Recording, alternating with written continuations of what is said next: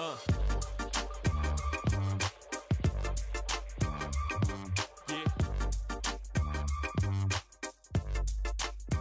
Coming live. Welcome to Onward, the show where we explore emerging social innovations and chat with social innovators. I'm your host, Daniel Weinsweg.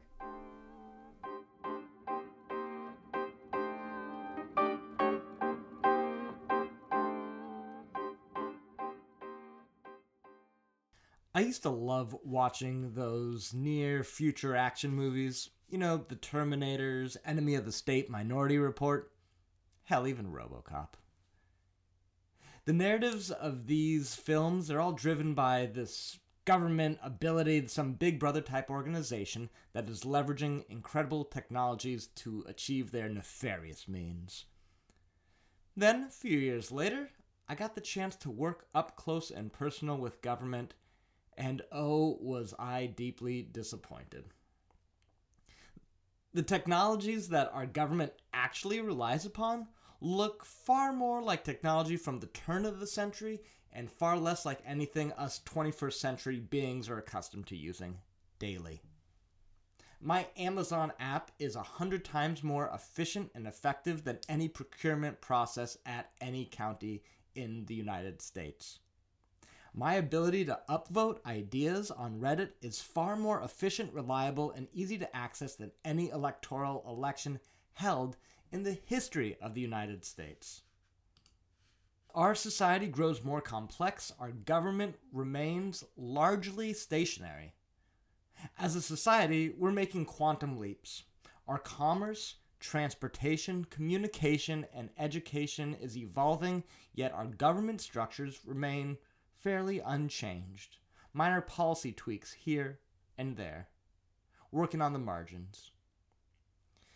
As we've been listening to political debates and are getting prepared for the next round in the election years to come, it is always, to me, a sad reminder as we hear whatever panel of candidates posture about how they're going to hold on to some document written over 200 years ago harder than the other candidates. As Yuval Harari highlighted in his recent book, the most important conversation that nation-states need to be having go largely ignored. How will government respond to climate change, biomedical advancements, artificial intelligence? These are the industries that are likely to drive the global economy in the next century, yet we rarely hear our leaders discuss these issues, their implications, with any level of seriousness. While us humans have a fairly small frame of reference, the arc of humankind is quite vast. And you'd think, given the myriad of innovations in the last 2 centuries, this would necessitate some overhaul of our basic governance structures. In the 20th century alone, our world experienced the rise and fall of 3 defining narratives. All governance systems: authoritarianism, communism, and liberal democracy. Throughout the history of the last 100+ years, slowly but surely, authoritarianism was proven ineffective. Then communism, which left liberal democracy as the last viable governance option standing. But look around. It appears we're at the outward limits of liberal democracy's ability to govern the scope, breadth, depth, diversity, and complexity of the world in which we exist. Like all past governance structures, many of our world's greatest cities have burnt to the ground. Think about it. Tokyo, London, New York, Paris, Rome, San Francisco, and then they were rebuilt. This is the story symbolized by the Phoenix Rising, and it's top of mind for me during these times. The tension that exists at the governance level seems to be coming to a breaking point. And maybe that's a good thing. Maybe the system needs to break down, burn down, before it can be rebuilt into a better fashion. If this is the case, then I need to admit we do have some dark days ahead. Luckily, there are many people who are currently working to ensure this is not the case, that our transition to the next form of governance is smooth and that the next form of governance is more humane, effective, responsive, and nimble. Today, that's what we will be discussing.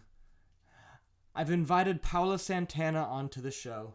She is inspirational, she is aspirational, and she has some audacious projects that she has worked on and is leaning into. I originally scheduled this conversation to be 45 minutes, but Paula and I got into it.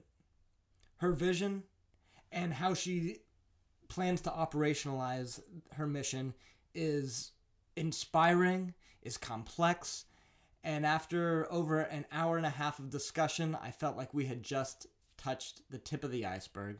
I could easily spend the next 45 minutes highlighting and introducing Paula, but instead, I'd rather have you feel her words and be impacted by her stories. Without further ado, this is Paula and I's conversation as we explore Governance 3.0.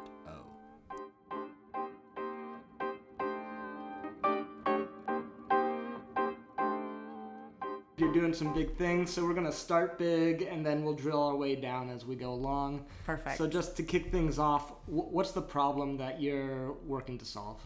Well, the problem we're working to solve now is global governance, but today's global governance. So the big moonshot is to rethink politics and to rethink the way we run the world and we run the public thing. And I've been thinking about this for a while.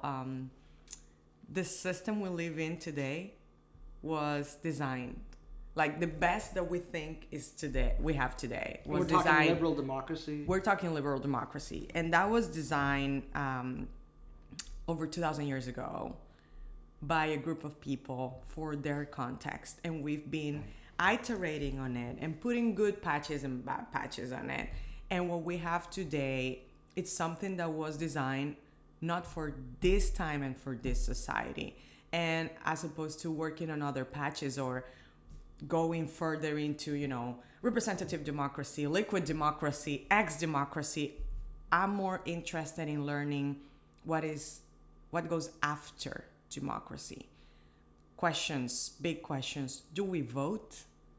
Do we vote every 4-5 years? Do we vote for people or we vote for projects?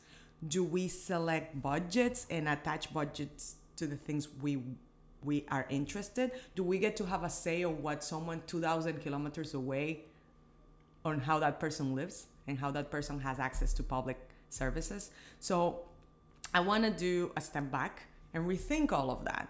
And that's the moonshot. The thing with moonshots is that moonshots are big ideas and they take time. And I don't think that the problems that governments need to solve today can wait. Like you and I have the privilege to sit down and think about things and discuss things. But as we talk about these things, governments are impacting the way people even live or not live, if they are doing their work or not. So what we're doing today about that moonshot is basically trying to make governments more efficient today. So working with the governments that we have today, not the governments we would want to have, but the ones we have today. And I would say that is the MVP. So the MVP of that big moonshot, the minimum viable product, is how can we create tools that allow governments to self-transform into high-performing entities. So that's what Social Glass is about. Social Glass is a software ecosystem that enables governments to do that, to transform into very efficient entities, using AI and using other type of technologies to basically go from 0 to 1, digitize, then automate, then streamline, and then capture a good practice and repeat and scale that practice all over government, within an agency, between agency, and between countries. Moonshot is a word that was derived from Y Combinator. Y Combinator is one of the most impactful accelerators out of Silicon Valley. They've helped launch small companies like Airbnb, Dropbox, Reddit, Twitch, Gusto, LendUp, Checker, Zenefits, Zapier, WePay, and many more. Y Combinator and their startups and leaders that they have helped accelerate have really helped crystallize the term moonshot throughout Silicon Valley and the world of technology. At its core, a moonshot is an ambitious, exploratory, and groundbreaking project undertaken without any expectation of near-term profitability. Think Uber. At its core, a moonshot is a project or a proposal that addresses a huge problem, proposes a radical solution, and uses breakthrough technology.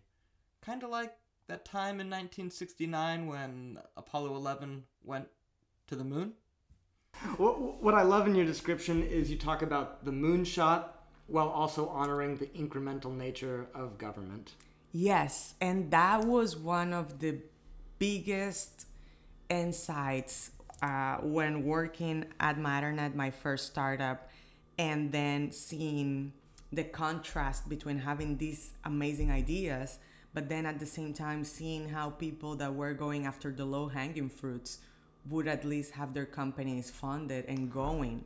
And in Matternet, it took us a while to get funded. And it was a great thing because, you know, it created a sense of resiliency in the team that still today, Matternet is one of the pioneering drone delivery companies. We've worked with authorities to create drone regulation. We are the first drone delivery platform in the world that was granted a permit to fly over people in a city carrying stuff and charge for it. Like not a pilot, like to real do this, you know. Amazon cannot claim that, Google cannot claim that, and we are actually doing it. In what city is this? Zurich. Let me explain a little bit more about the significance of Matternet. So this idea was born because Paula, growing up in the Dominican Republic, is familiar with under-resourced environments. So what happens with Matternet is, let's say you're in a remote part of Bolivia and it's a really rainy season, the road to your village gets washed out. A lot of people in your village are now going to die and become ill from fairly basic ailments that could be solved if the doctor could just deliver those prescription pills, that penicillin to your village. But they can't because there's no longer the infrastructure there to support that transfer of medication. Delivering things via drones doesn't need infrastructure. So these drones currently are able to carry about 1 kilogram of goods, so it's perfect for medication. And while they're starting out in Zurich, the real focus is to develop this network in communities and countries around the world with compromised infrastructure and that are subject to weather patterns that just decimate the ability to get from point A to point B. You can find out more about Matternet at mttr.net. So, you know, all these things happen, all these things came together. It took a while, but we didn't, on purpose, we didn't tap on low-hanging fruits. We were saying, if we start working on things that we can do today with drones, we don't focus on building the drone that will do the delivery. Yeah. And that was a decision. In my second startup, I don't want to make that decision. I want to work on things that are low-hanging fruits that are part of the bigger vision. But I want to make sure that I can make money on day one. Because if I cannot make money on day one, I'm relying on investors or on other people to dictate how aggressive I can be on implementing the vision. And I don't want that, especially today where, you know, this company is a software company and software goes very fast. So I think with this company specifically, I have the ability to keep the moonshot as the North Star, but a commitment to say, if I'm really committed to that moonshot, I need to find a sustainable way to year by year go up towards that moonshot making money. And I think that's one of the biggest challenges entrepreneurs that are working, solving some of the world's biggest challenges they have. Is like this disconnect that if you are a for-profit, you need to put a little bit to the side the purpose or you cannot do good and do well at the same time, or that you need to put one of them a little bit under. And I'm like, no, I'm gonna work towards the governments we should have tomorrow. Yeah, I want to figure that out. I want to know how those governments make better decisions for everyone, not just for the elites, not just for the ones that are governing. But at the same time, I need to make sure that the governments that we have today work, and that these governments work today in the best way they can work today. So what can I give them today? Even though those governments might not exist in 10 years when my moonshot takes over. You see what I'm saying? So it's an interesting contradiction, and there is a disconnect there, but I know that the dots will connect once what I'm working on now starts giving us data and showing us how governments are really operating. Like if I ask you today, how is the US government operating? Number one, you are swimming in data. Like you don't even know number one, you don't even know who to listen, where to go and find that information. And if the data points that are being produced by every agency, were they biased? Or is that all there is, but it's limited, like someone constrained the information? So you cannot tell me like, we had this budget, we used this budget in this way, contrary to how we used it last year. This has impacted this amount of people not having access to healthcare. If with all the information we have today, you cannot make that, if you cannot construct a sentence like that, and probably the Ministry of Health can do it neither. Probably the president of a country can do it neither. How are we going to run our countries if we cannot deal with complexity and make it simple enough so we can execute anything? So that's what we're trying to do by putting these products out, being able to help them be more efficient, but at the same time, we are getting all this data to understand how governments are operating, so then we can understand the patterns, understand the cycles, understand what's not working, and then tell them, this is what's not working, so can you self-correct it? And I emphasize self-correct. I'm not like criticizing. I'm not here to criticize. We're not politicians, so we don't talk about things. We don't write legislation. We don't go to Congress to wait that a law gets passed for 4 years. Right. And we're not activists. We're not protesting what government is or is not doing. We build things.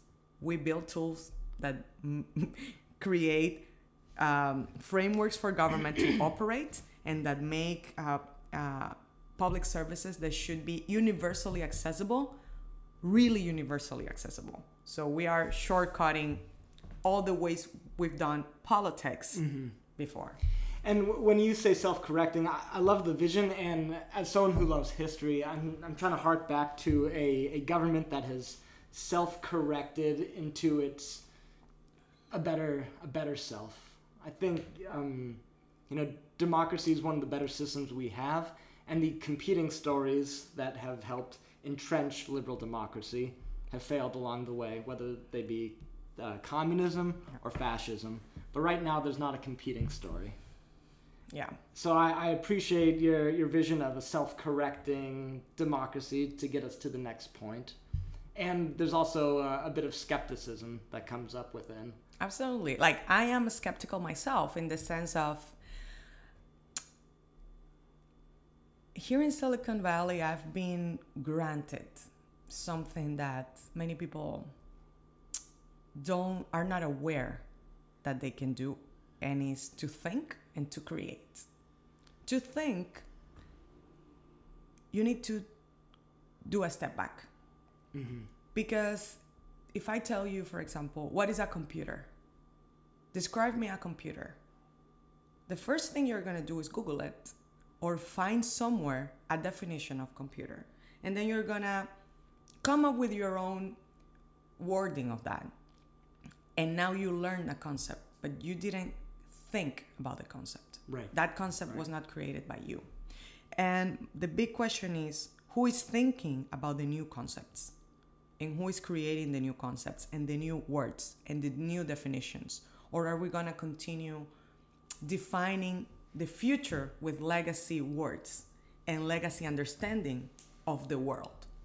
So when you are here in Silicon Valley, if you take the good part of Silicon Valley, you can take a step back and think.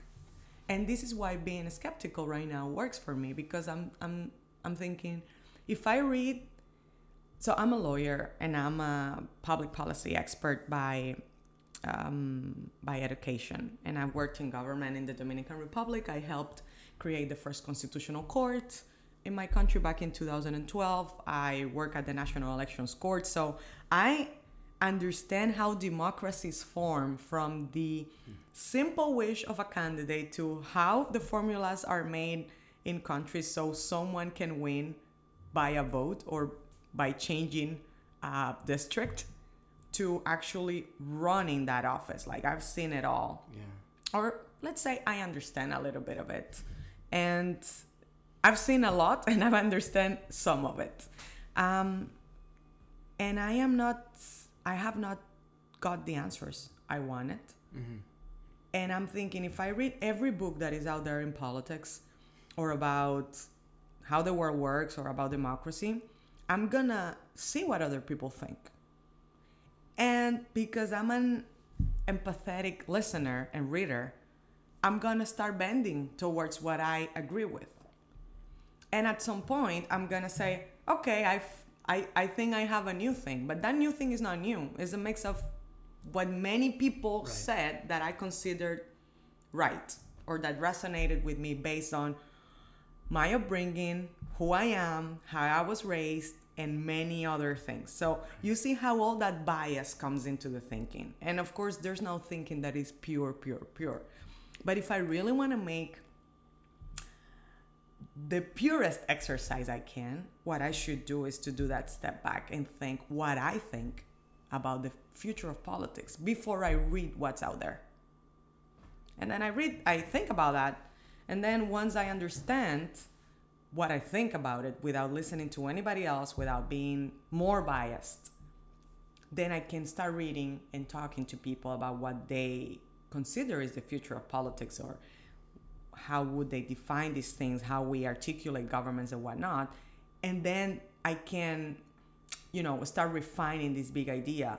But if I don't take an approach of everything we have today doesn't really work in the way it could work, if I'm not that skeptical that what we have produced so far is not good enough, and that I don't want to be constrained by any legacy system to create the new thing, even little features like, again, voting, paying taxes, and whatnot. If I'm not as skeptical about all of that, and if I don't consider that I have a blank canvas in front of me, I don't think I'm going to produce a new thing. And that's what I'm interested in.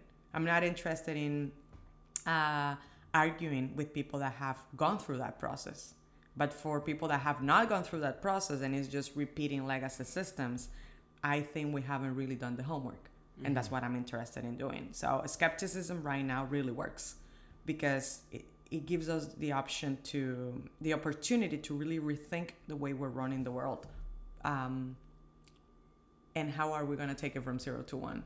I think we are at the end of a cycle in terms of governance and politics.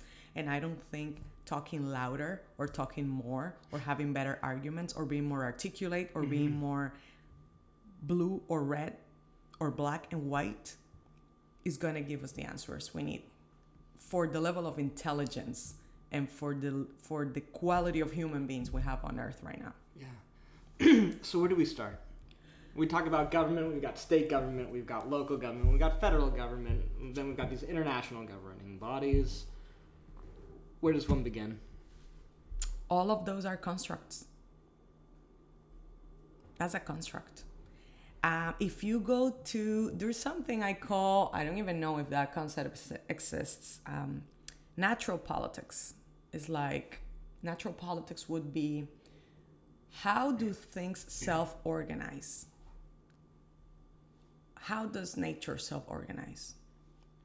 And then you observe that and you try to emulate it at some point.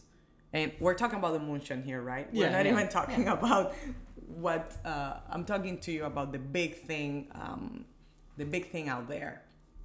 And I think that naturally people are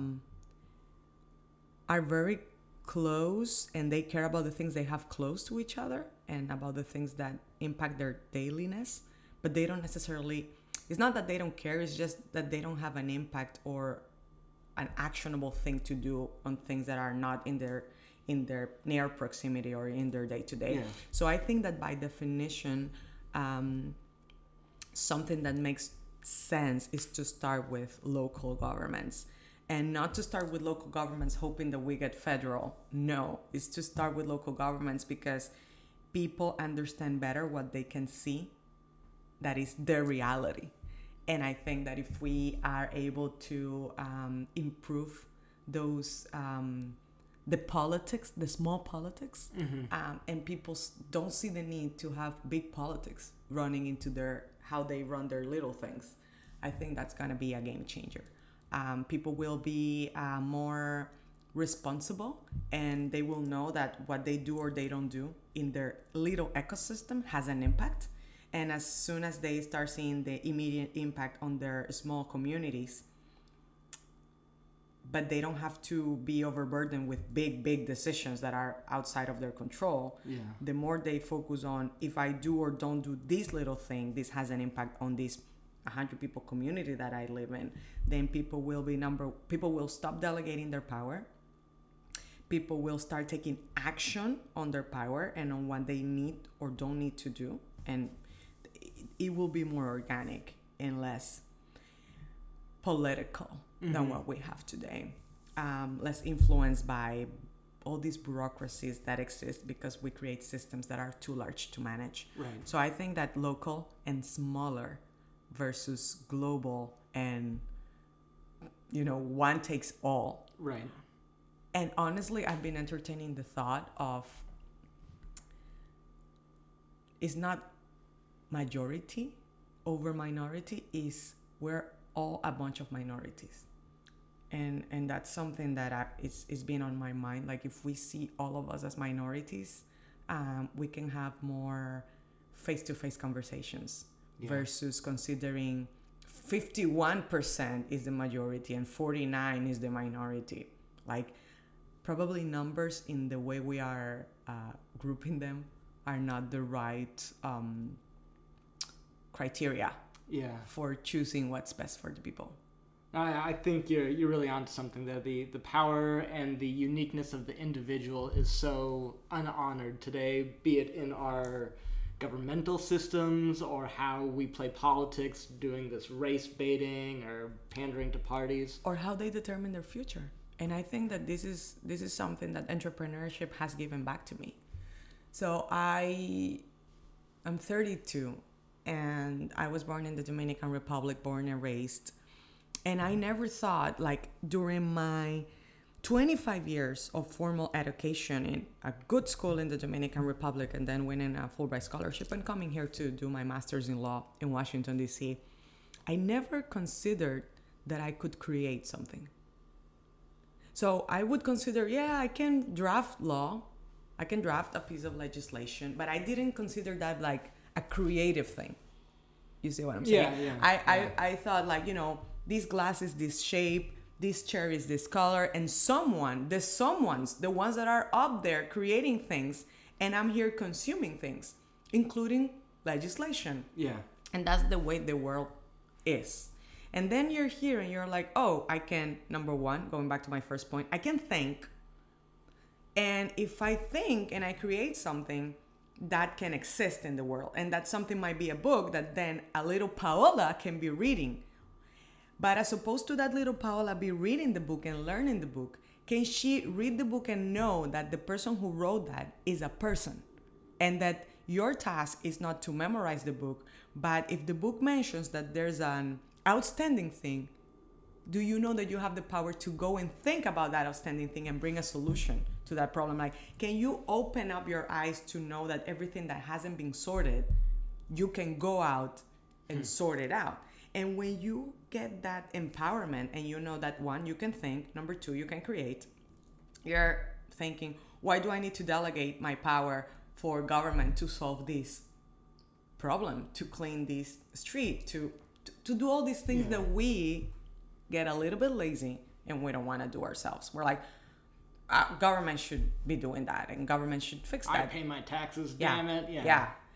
And I think that entrepreneurship gives you back that power to see and create, to create the change you want to see in the world, but also gives you that responsibility. And that, for some reason, also starts trickling into your individual and personal choices. You're like, I'm in charge of changing this thing that I don't like in the world, in my life, in my little environments with my friends and whatnot. So I just think is less about going in autopilot and hoping someone figures out your things for you. And I just find it very liberating, very honest, very real, and it demands people to be present and to be awake and to be aware. And I know it's not the easier thing. It's better like someone is making decisions for you. But I think that if we do it in a right way, we can really have a different society. People that is more aware of their actions and how their actions impact other people or their inactions. I get the sense that you could be dedicating your time and your brilliance to a lot of different things. So why are you trying to move the needle on good governance? That's a great question. I think it's a thing that lives in me. It's a natural thing in me. Like I was born,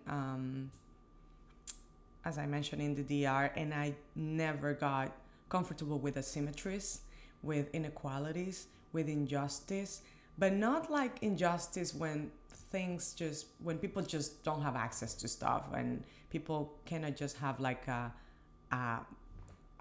life worth of a human being, like when you just feel like a basic human being. It's more like we're not providing opportunities and we're not providing the basics for someone to feel like they're a human being, but we have the resources.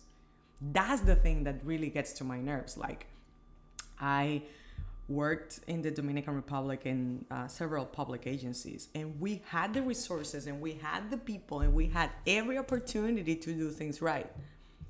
And you could see how other interests that were not the public's best interest would come in the way. And the people making those decisions were good people too. But they just had a lot to deal with. And I saw that. So, I cannot blame them.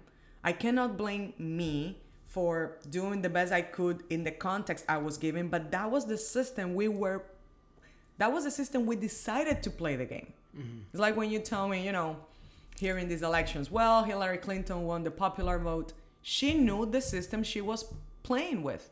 And the system she was playing with is not a popular vote system. We have the Electoral College. And right. she knew that. Right.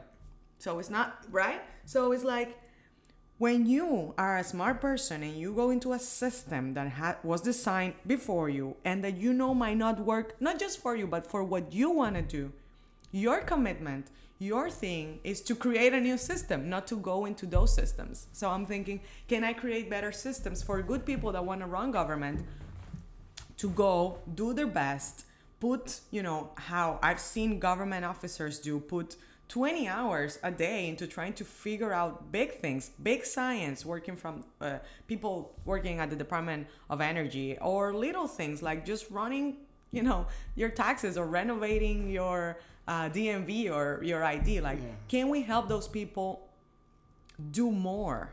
Because they do want to do some of them want to do the right thing and some of them want to do what's right. And I just want to close that gap. I want to close that gap between what we know is very simple and needs to be done and what these people that is actually the government, the people behind the government really can do, considering the constraints and the systems they have.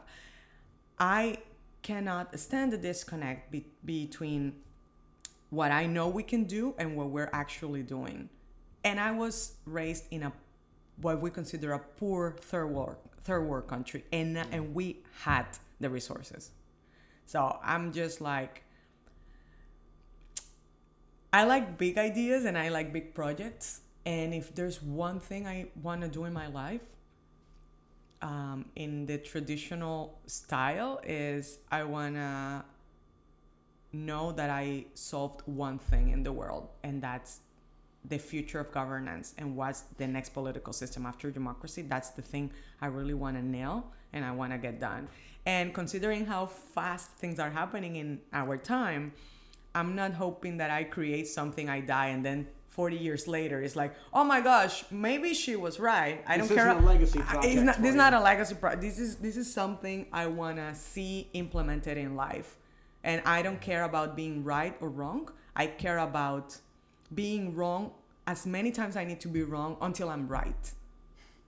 Until we create something that makes sense for these societies, for societies that care, for societies that are willing to do their part, for people that is, concerned with the environment, with their citizens, with mental health, with all of these universe of things that now we care. And they know there's a path to do something about the things they care. And for the things they are not super enthusiastic about solving, they know that there's other people working on that. And we can work collectively towards that better humanity for all. I would be very, very frustrated if 80 years from now, when we are living in Mars or in some other planet, we are implementing the same systems we have here today. I don't even want to talk about going to any other planet when we haven't sorted I'm with you. recycling, Yeah. Basics, Right. justice. So Yeah. who are the ones who are going to go and implement those systems out there? It's us. And we're going to take all our legacy. And I just want to rethink and reimagine and build a new thing. And then, okay, when we have new things that work better for all of us, then we can go out and conquer, this space Other race. planets, yeah. Yes. So that's a big vision. Yeah. I imagine you've got a team around you that's helping move this forward. So I'd like to hear a little bit about your team, how you lead them, how you manage this audacious workload. Yeah, so we've been running for a year. I announced Social Glass for the first time in Sao Paulo last August, and Wired in Brazil picked the idea. They were like, oh, this girl that pioneered drone delivery, she's now going after governments. Wow, what is this about? And I liked it. In the beginning, I was just, after I left my first company, I wanted to take like a year off, travel, relax, and let that idea emerge. And then 3 months in, I was like, okay, I know exactly what I want to do next. So over time, I've been letting the team, I would say, grow organically. So people that are interested in the vision have joined. And it's interesting because we have a remote first team. So we're not remote friendly. We're remote first. So we, all the team, we're not expecting you to be co-located here in San Francisco. Mm-hmm. Everyone is all around the world. So we have people working in China. We have people working in Boston, New York. We have people here. And then we have also people in Brazil and the Dominican Republic, in Madrid. So we have a big team from every potential nationality. Well, we're lacking some nationalities, but we have a team of 16 as of today, and we're doing typical startup. We're doing everything from the UX, the UI design to working on this first MVP, backend, front end. How do the first product from Social Glass looks like? We're gonna test it internally to make sure that it's something that makes sense, because the thing is that we are creating products for governments, but before that we are creating products for the people that work at government. So it has a different feel to it. People need to want to use these products because they know we're making their lives better. Like they're just like, oh yeah, I can sign a government contract with 2 clicks and it's already in the cloud, and yeah, I don't have to do manual work. Or as simple as when we were doing our customer validation, we were we talked with a lot of people doing admin work, like making sure that everyone in government is traveling and has a place to stay. Like these are the little things that people don't pick up, for example, or completing proposals on behalf of government and whatnot. And when we were talking with them, we asked them, we asked them key questions like what would change the way you work for government, how would you be more efficient? And they would say a lot of things. But then you would ask them, okay, what's your favorite part of the day?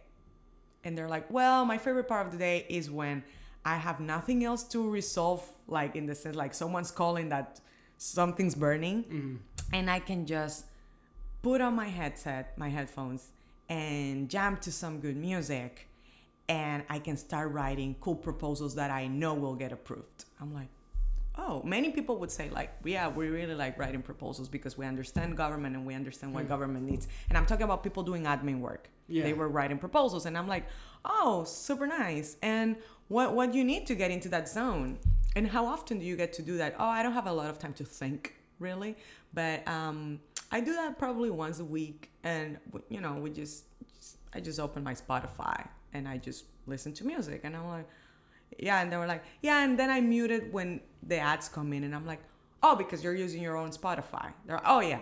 So I was thinking, can you imagine probably something as little as having a Spotify premium with no ads? This government officer would see their productivity increase because they love just getting in the zone, listening to the music they like with no interruption, and writing good proposals for government. So probably I just need to put free music in my app. Like, I don't know. Yeah. It makes me think about all these little hacks that you can do to really incentivize people to do their best work. So we have a global team thinking about all these little things. Because another thing that I think Silicon Valley doesn't do well is that we here create global products, but our companies are not global and are not diverse enough. So how can you create global products that you say you want them to be in as many hands as possible? We have a world with 7 billion people, and then you don't have that diversity and that global feeling in your company, nor in your middle management, nor in your higher management, nor in your board. Or sitting investors. At the table, nor investors. I mean, investors is different because not everybody has money to, right? The way the world has evolved, not everybody has money to invest. Let's say like some groups have not created wealth so they can invest that wealth and become investors. But come on, like you can get money from whatever you decide to get money, and you can still hire and optimize to hire whoever you want. So I'm taking a different approach to that, and I am a remote first, global first, diversity first company. So we have people seeing all these little things with the hopes that we can create an amazing experience with the first product that we put out there in Social Glass. And also considering that the first product is the company that we built. How we think together, how we work together, how we collaborate together, that's the first product. And so how do you, as the leader, the top of this hierarchy, go about setting the tone and creating the conditions by which this first product, the company, the culture, is developed intentionally and in alignment with what you're hoping to implement in your products? Yeah, this is a great question. I'm figuring it out personally, and I'm also figuring it out with my advisors, how we move this ship in the right way and in a different way that is not the way I've seen or I've done before. The most important thing I've seen is that we all need some limits so we can act. So we need to limit the amount of complexity we bring to the table so people can see things and go and do things. So, complexity is the enemy of execution. If you overload everyone with everything, they won't be able to move because they have too much information. So that's number one. Limits, like have a very clear goal that this group of people or this person needs to achieve and put a deadline to it. Even if the deadline is artificial, create a deadline. Deadlines make people move and make people organize their priorities better. So that's number one. But number two, you need to be open enough to let these people know that once they have achieved that, they can jump into something else that doesn't need to be that. I'm more interested in having people knowing that they can, for example, lead the marketing team and make sure that we have our first marketing campaign that is a communications campaign about why we care about these products that we're creating for government and how we went to build on this product and whatnot. And then to tell me, Paula, marketing campaign is done. The goal was to communicate this. This is done. It was done by the deadline we agreed. But now you know what? There's a trend on marketing that the marketing and the sales department are together. Actually, I want to open up our marketing/sales department. And I want to focus more on sales than on marketing. Can I do that? I'm like, go for it. You see what I'm saying? So people need to know that these 5 things need to get done. Once those 5 things get done, because that's what we need to have a company, to have money, to be able to pay all these people and to continue moving the ship forward, everything else you do outside of that, and all that creativity that usually gets untapped, bring it to the company. Do that here. Don't go somewhere else to create a sales department. Create it here. So I think that dual approach of open, close, open, close. Reminding people, as the CEO, my job is to make sure everyone remembers what's the main thing we're all going after. Whether you work in the intellectual property department, whether you work in the MVP department, I don't care. Everyone knows that on November 11th, we have an internal launch of our first product. That's what everybody needs to know. Even if the intellectual property person knows nothing about how we're developing that other than that needs to get protected and that we're trying to find patents for that, they know that November 11th deadline exists. So you have the whole company rallying against one big task. However, they know that once these things get achieved, they can also go and create other things that will amplify this main thing that we're doing. And this is what everyone gets. That's what attracts everyone, I think, to this type of startups is not like we're going to get it done no matter what. It does matter. It does matter how we're going to get it done. And it does matter what you bring to the table. And if you've gone to you're like in a plateau position where you think you've done what you know how to do and now you want to experiment something else, you can go and experiment something else and we will give you full creativity and full space for you to go and create that. Why? Number one, we're a startup. So we can entertain fast pivot. We can entertain doing things in an experimental fashion. And because I think that's where innovation comes from. Innovation doesn't come up from reading The Lean Startup by Eric Ries and then implementing it to the dot. It's about reading and having all that knowledge from all those different methodologies and then implementing the ones that make sense for you and letting people to come up with new methodologies and to create the ones that work for this specific team tackling this specific set of problems. And how are you incentivizing creativity on your team?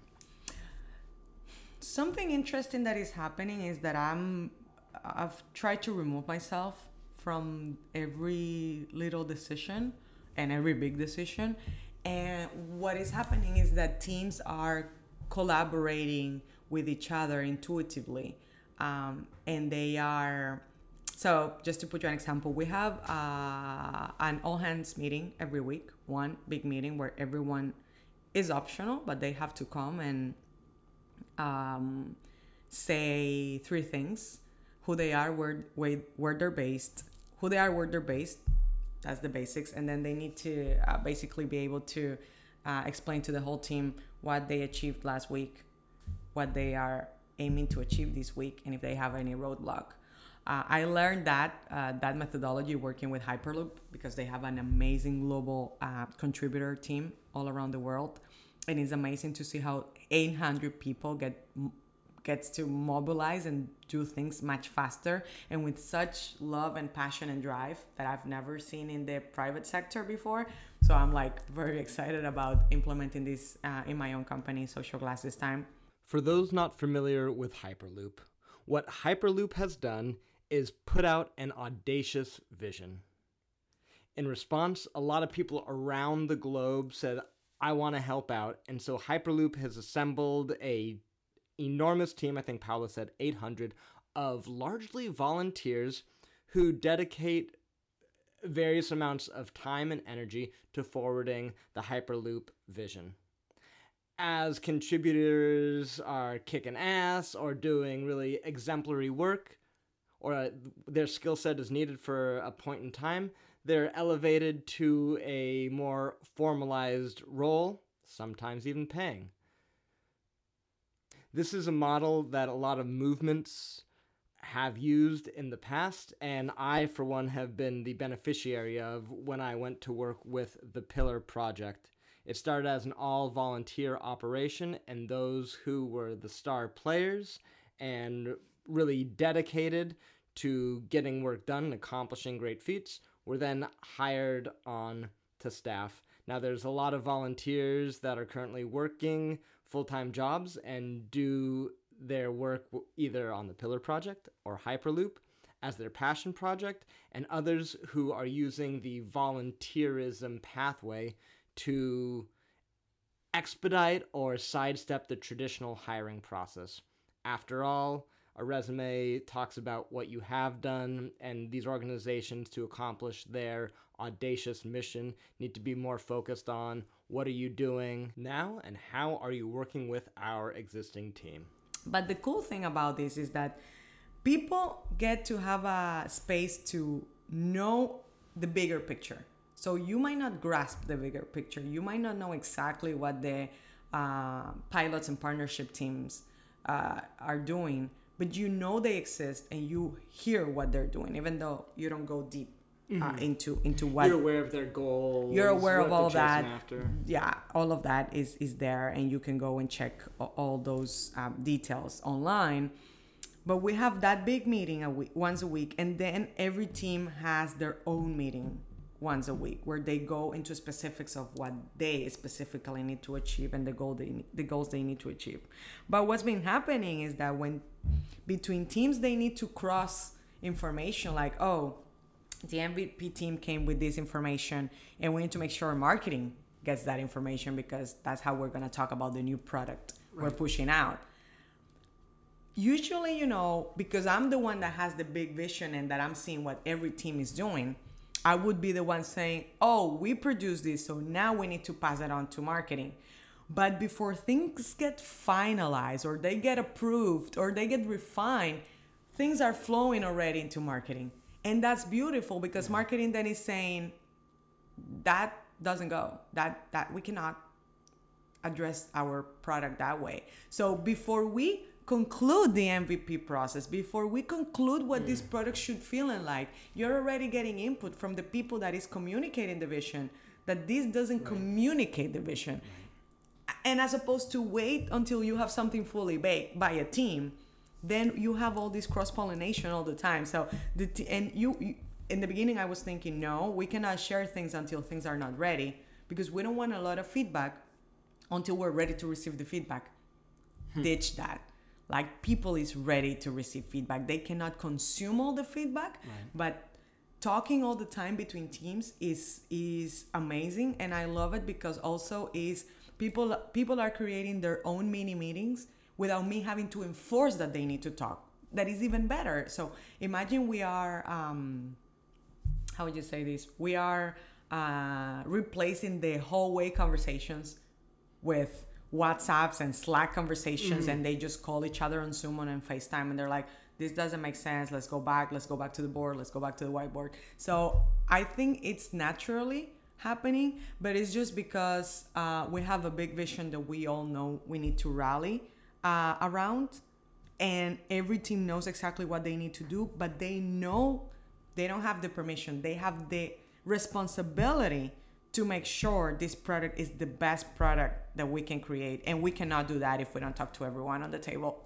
And in this company, everyone is on the table.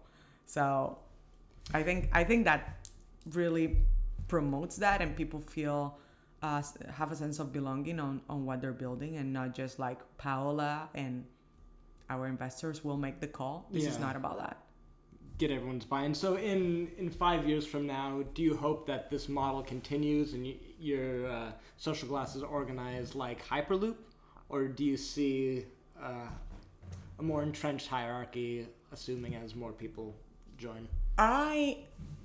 I'm open to experiment with that. I don't know. So Hyperloop has been around for 5 years. Hyperloop Transportation Technologies. It's been an amazing company to follow and to be part of, and the level of commitment of everyone that is a full-time, part-time, or contributor. It's just amazing, and this is very good quality people, and they have organized themselves in a very interesting and innovative way. So I work with them very closely, and I'm observing how that continues to evolve. I don't know at what point, like too many people, it's a problem, because when you have 800 people working in a global company that is a startup, you have 800 potential problems and liabilities, like people wanting to do things their own way and whatnot. So I don't know. What I just hope is that through this process, I'm able to unveil natural politics. Natural politics is an idea that Paola has spoken about a few times, and I'd like to ground that because while it might sound lofty, there are actually ample examples of natural politics all around us.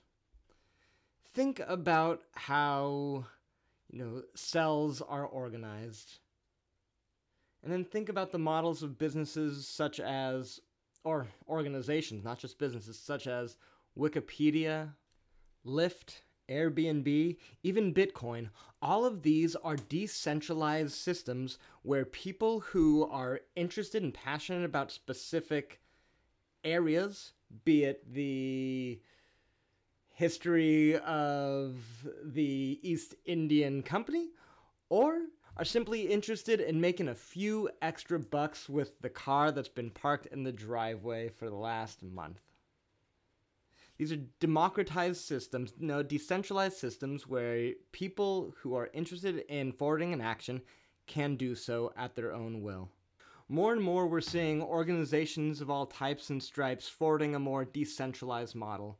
It's something that is spoken to quite elegantly and clearly in the short book, The Spider and the Starfish. At its heart, it's about incentivizing the self-organization of interested stakeholders. How people self-organize, how people know what we want to get done, and they don't create processes and systems that once we create that, we are stuck with that. Yeah.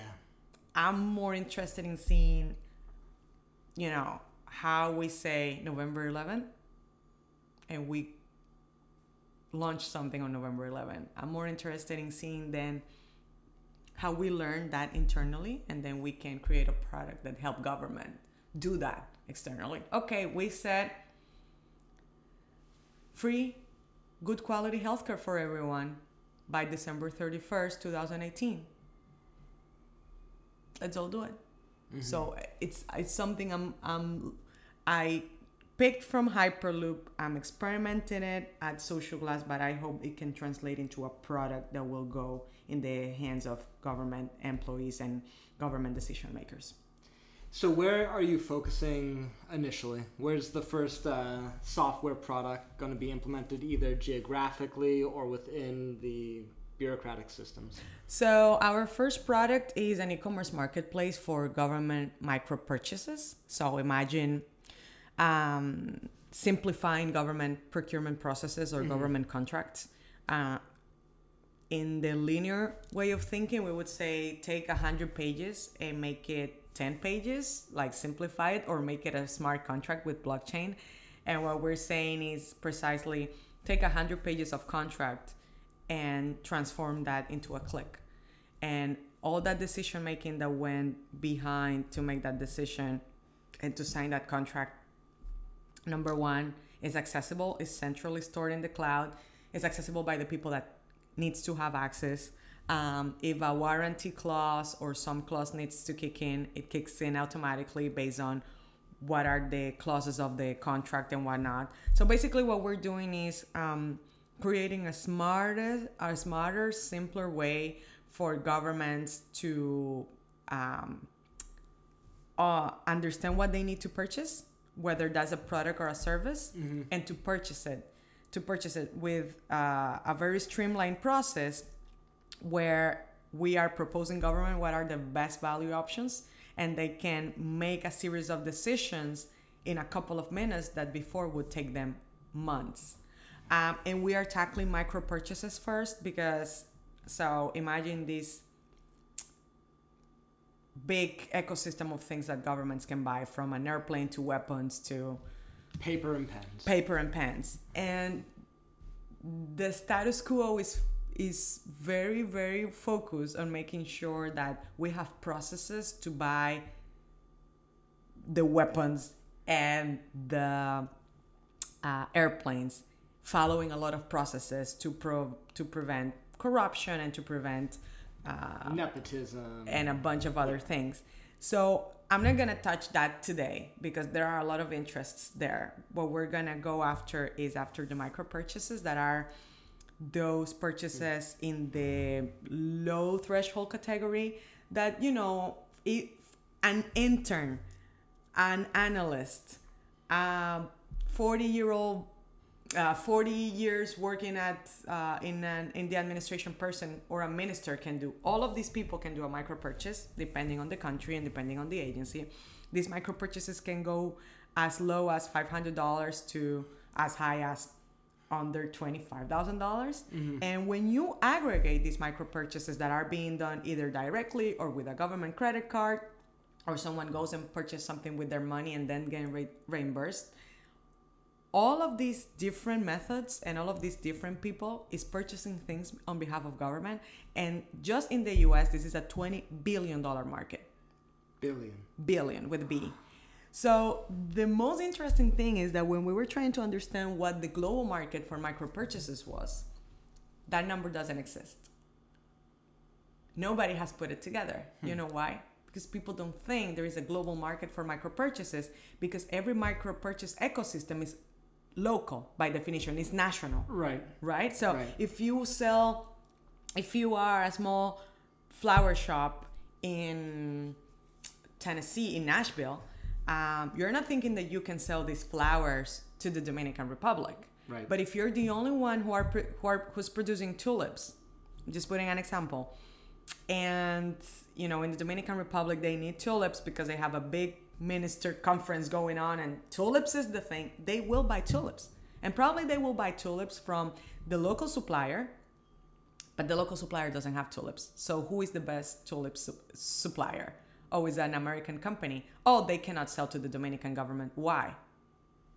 So, you know, it's an interesting thing to put global and local government suppliers into one platform that is Micro. That's the name of the product. So they can create online stores that are available 24/7. So they don't have to go ministry by ministry, agency by agency, or country by country selling their services. They just create that store once. And they can update their offering with a couple of clicks. So these little mom and pop shops that would never even sell to government because they cannot entertain having a sales department, or they don't even know how to have an online store. Suddenly, or respond to an RFP. Suddenly they can enter the market, even if they're not in the best position to compete. At least they say we're giving them an online store. They can enter the market. And then what you have in the side of government is these government officers trying to purchase, not government purchasing officers, like any officer trying to get things done. Like you need to run a meeting, you need to buy something that is needed at your agency. We've worked with a couple of departments here in California exploring what they're doing on the day-to-day. And you know, sometimes pipe breaks and they don't have time to go and put an RFP. They need to get someone to come and fix this pipe. And all of this is happening while we want government to work, and government is just like making a call and calling their usual supplier. And if that supplier cannot go and fix the pipe, they need to do something else. So that would be considered a micro purchase depending on the dollar amount. But again, if there are 1,400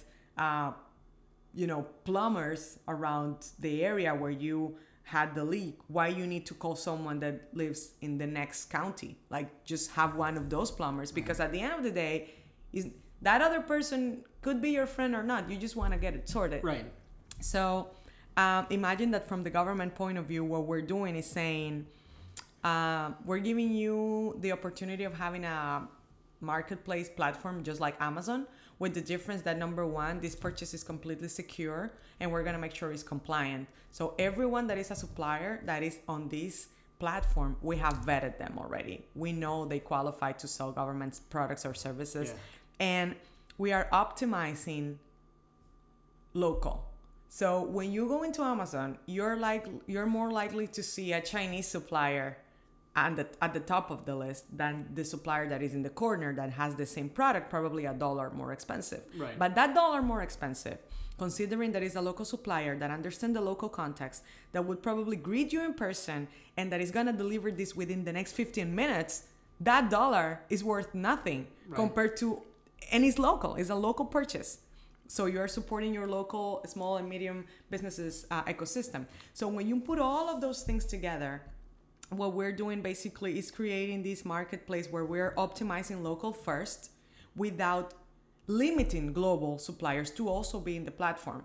And local businesses can win at what they do best, but they also step up because they see that they are competing with global suppliers in the same platform. So you put all of that together with a couple of clicks. You don't have to think about, is this supplier in a blacklist? Has this supplier been debarred by the World Bank? Have they done something wrong? No, all that information is there. And if the supplier appears on your search, it's good for you to purchase. And you do a couple of clicks and you have reduced a process of a couple of weeks into a couple of clicks. So that's our first product, Micro. You can buy, sell, or rent products, services, or spaces that are under the micro purchasing threshold from companies or individual people that is a freelancer and that is certified by the system, where all the products and the services are micro verified. So we have already made sure that they can be on the platform. So if it appears there, you can, with a click, make sure that it's a totally compliant purchase. So that's the first product. So what's been the reception of government employees to your ideas, your approach? It's interesting. They are, I think they know they want these tools. It's like you have these amazing government people working with these clunky systems, like, okay, their email system doesn't talk to their budgeting system, that doesn't talk to their purchasing system, that doesn't talk to how they buy air transportation. None of those systems talk. They have to do some things manually, some things using G Suite, some things using Microsoft, some things using Salesforce or something else. And when I tell them that I'm creating an ecosystem where all these products live together and whatever they do in one product will talk to the other product, just like when you're doing like a GDoc, you know that the GDoc is going to appear in the G Drive, and when you're sending an email, you will have the option to attach that from your G Drive. Like, and it'll be the most up-to-date version. Up-to-date version. You don't have to deal with all these type of manual updates and whatnot. They get excited about it, but I think they don't fully envision it because it doesn't exist yet. Yeah. And then they're thinking, well, even if it exists, it's going to be a cool thing. It's going to be a good thing, but they don't think it's going to be a product that is going to be so intuitive to use that they won't need training. And that is the experience we want to give them is like, you go and work in government from 9 to 5, 9 to 6, or 8 to 8, depending on who you are and what you do. And then you have all this complexity surrounding every little decision you're making. And suddenly you get out of work, you go home, and you have to run your house. And Right. then you buy things on Amazon, you get things delivered by Google Shopping Express, you pay your bills that are automatically, you just check your app. So suddenly, when I get you out of the government environment, you become a highly efficient, fully functional person. And then that same person, I ask them to go to work next day, and they become slow and outdated and unable to make the better decisions, the best decision in every single operation. Yeah. So what I'm trying to tell them is like, you see how you run your house? You see how you run your everyday, like super fast, super efficient. You try to make the best decision. If that was not the best decision, you return it with a click, Right. and the UPS guy comes and picks it up. Let's bring that to government to see how you're gonna run your office. People's like, I want that. So they're very open. They want to see how that tastes and feels like, because they don't think it's possible for government. They think government is meant to be bureaucratic and is meant to be slow and is meant to be complex. And I'm about to give them a taste of something different. So I love that, and how you've rooted it in experiences they already have. Yeah. This isn't some other world. Like, no, this is just outside of your. I'm piggybacking on what they love and what makes sense and Yeah. what is simple for them. And when people ask me like, what business are you in? Are you in the government business? Are you in the GovTech business? I'm like, look, I'm in the business of simplifying every single government operation and making a cut out of that. Are you buying flowers? I make a cut. Yeah. Are you organizing a ministry's event? I make a cut. Are you writing new legislation? Can we simplify how we write new legislation? I make a cut. Like, I'm simplifying every operation, whether it's writing stuff, buying stuff, organizing stuff, project managing stuff, sending an email. We want to simplify all of that, and we want to make it so that people don't have to connect things.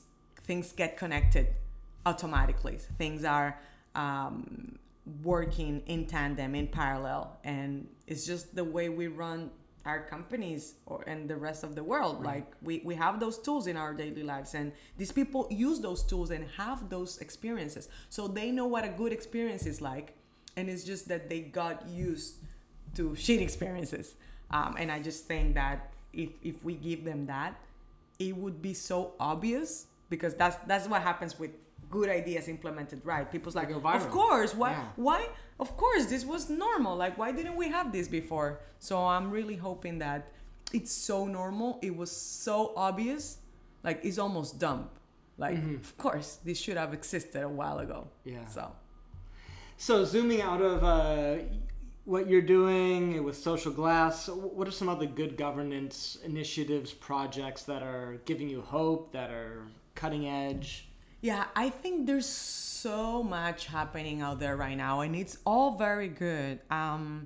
There's the eStonia initiative. These guys have managed to really even digitize the way someone is granted an identity. And I think they've done it using a government approach. So it's still a government-led initiative that is, I believe, constrained by how government understands things can work. So it's not like, for example, let me see if I can convey this to you. You see how it was not the taxi industry that disrupted themselves. It was Uber. Right. And Uber is a technology company. They were the outsiders. And they didn't invent anything new. They didn't invent apps. They didn't invent the smartphones.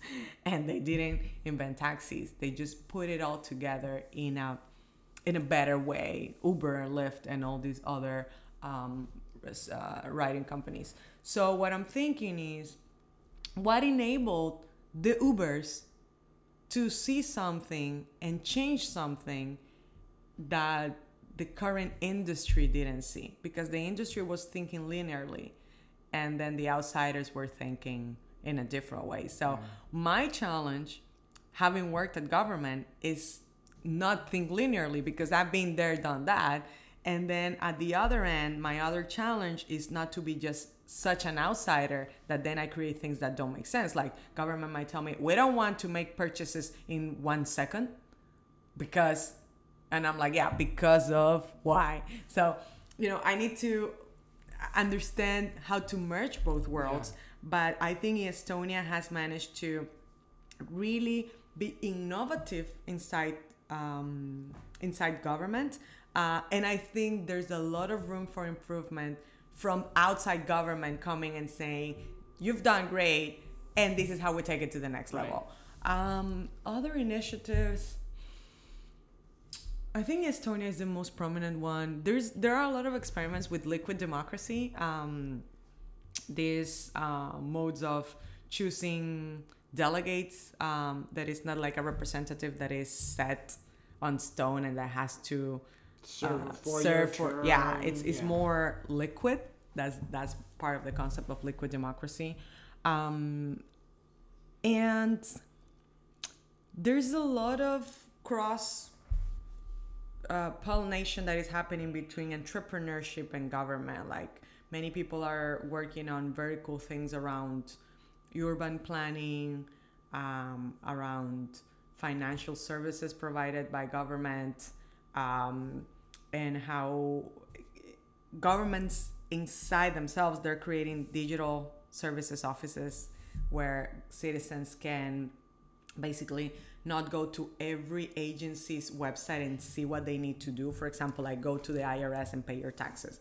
Go to this other website and do something. Yeah. But you as a citizen have a dashboard where you see all your services there, and you just use your dashboard. There's all you need to do. The Argentinian government is doing that, and it's very cool because again, it's putting the user, that is the citizen, at the center, and the services around him or her, and not you around the services. Like right. So there's a lot that's happening that is great, and we just hope to be part of this ecosystem to help those government systems be more efficient today. But that's not the end goal. We know that these government agencies will morph dramatically into something else in the next 10 years. I don't know if they will disappear. I don't know if they will stick around, if they will merge, if they will be completely automated by AI. Yeah. I don't know any of that. I don't have those answers. But I can tell you the trends, and the trends are that we will split more work between humans and robots, whether that's software or physical robots. I know we will augment some of these humans doing work at government, and I know that when it makes sense, we will replace some of the work they're doing and some of their decision making if their decision making is suboptimal to one that a machine can do. Many people is concerned about losing jobs for people. I don't think governments should create jobs for people. That's not a government's job. Government's job is to provide public healthcare public services that are of good quality 24/7, and that everyone has access to them. And how we get to do that doesn't need to be a function of making sure that your people is employed. Yeah. You need to create those incentives in the private sector or somewhere else. So let's see how that all plays out. But I'm very realistic.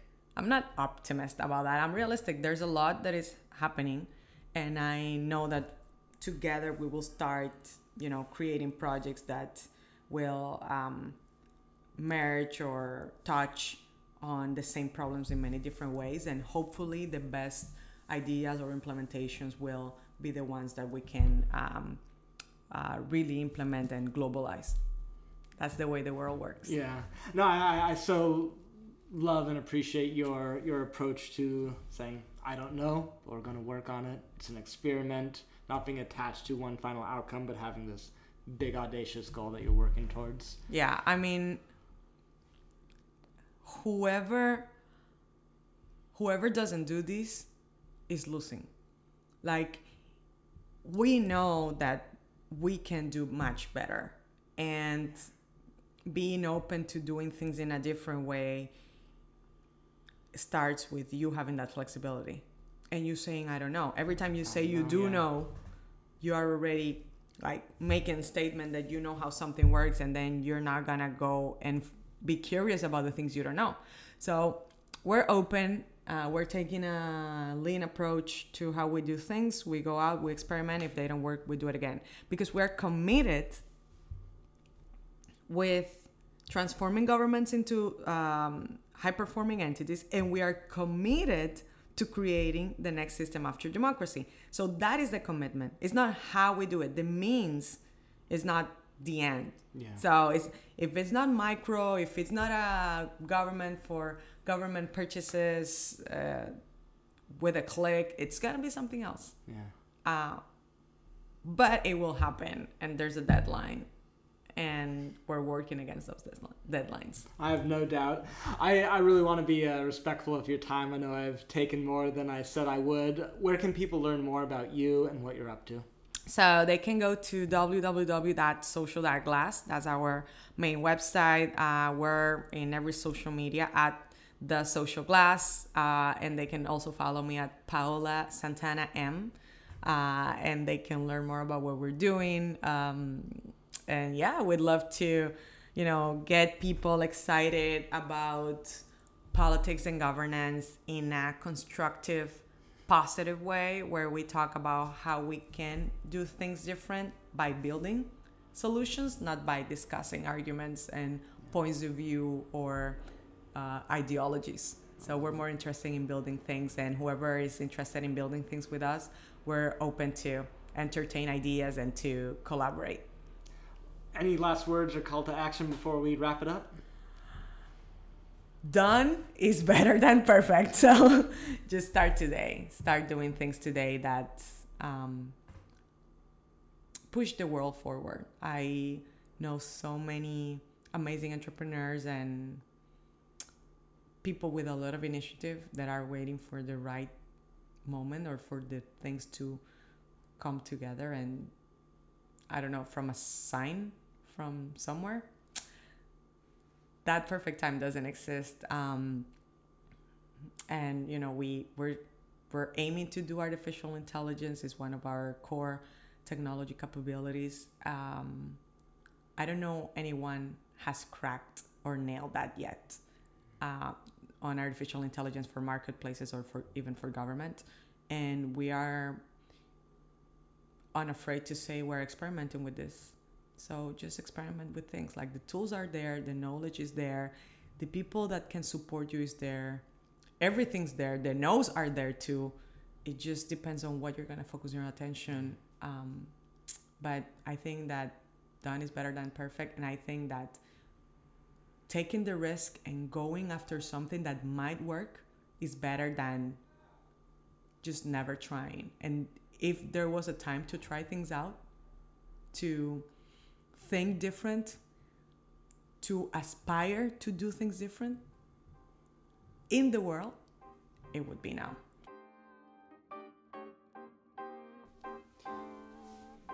In the 24-hour news cycle, it's so easy to get caught up in the tragedies or the hopes of the day. And what's really exciting about what Paola and her team at Social Glass are doing is really taking a step back. And I'd argue a step back that probably should have been taken a long time ago.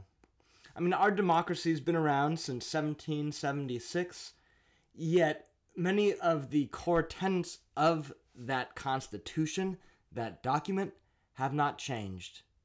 And almost everything else in the world has. How we communicate, how we transport ourselves, how we engage in commerce. And that's just on the basic infrastructure front, not to mention the scope of the jurisdictions, the physical changes that take place to not only our geography, but our culture and how we're living. So I'm not exactly sure where Paola and her team are going to end up, but one thing is for sure. The liberal democracy model needs an upgrade, needs to be updated. The operating system needs an enhancement to bring it in line with the culture and the realities of the 21st century. In this conversation with Paula, I found myself feeling an extreme sensation of hope that there are smart people who are dedicated to creating the system that comes after the one we are in. And this is such important work. I cannot stress enough the importance of this. You know, in this day and age, a lot of people say we need the system to break down before it can be rebuilt. But that's going to be ugly. There's going to be some dark days if that's the model we choose. What Paula and her team are doing is helping build the bridge so that the transition to the more equitable, more transparent, more hopeful system that comes after what we're kind of in the death throes of right now, that transition happens smoothly. To learn more about Paula and what her team are up to, please visit social.glass or connect with her on Twitter at PAOLA Santana M. That's at Paula Santana M. If you haven't already done so, please go to the iTunes podcast store and rate and review this podcast. Your comments, your questions, your feedback is much appreciated. Once again, I'd like to thank my buddy Jay Lately for providing the tunes and the sponsorship of the Onward podcast. If you want to sponsor a future episode, get at me. DWEIN, Z like zebra, V like Victor, EG at gmail.com or dweinsvig.com. Thanks for tuning in to this episode of Onward. Until next time, onward and upward.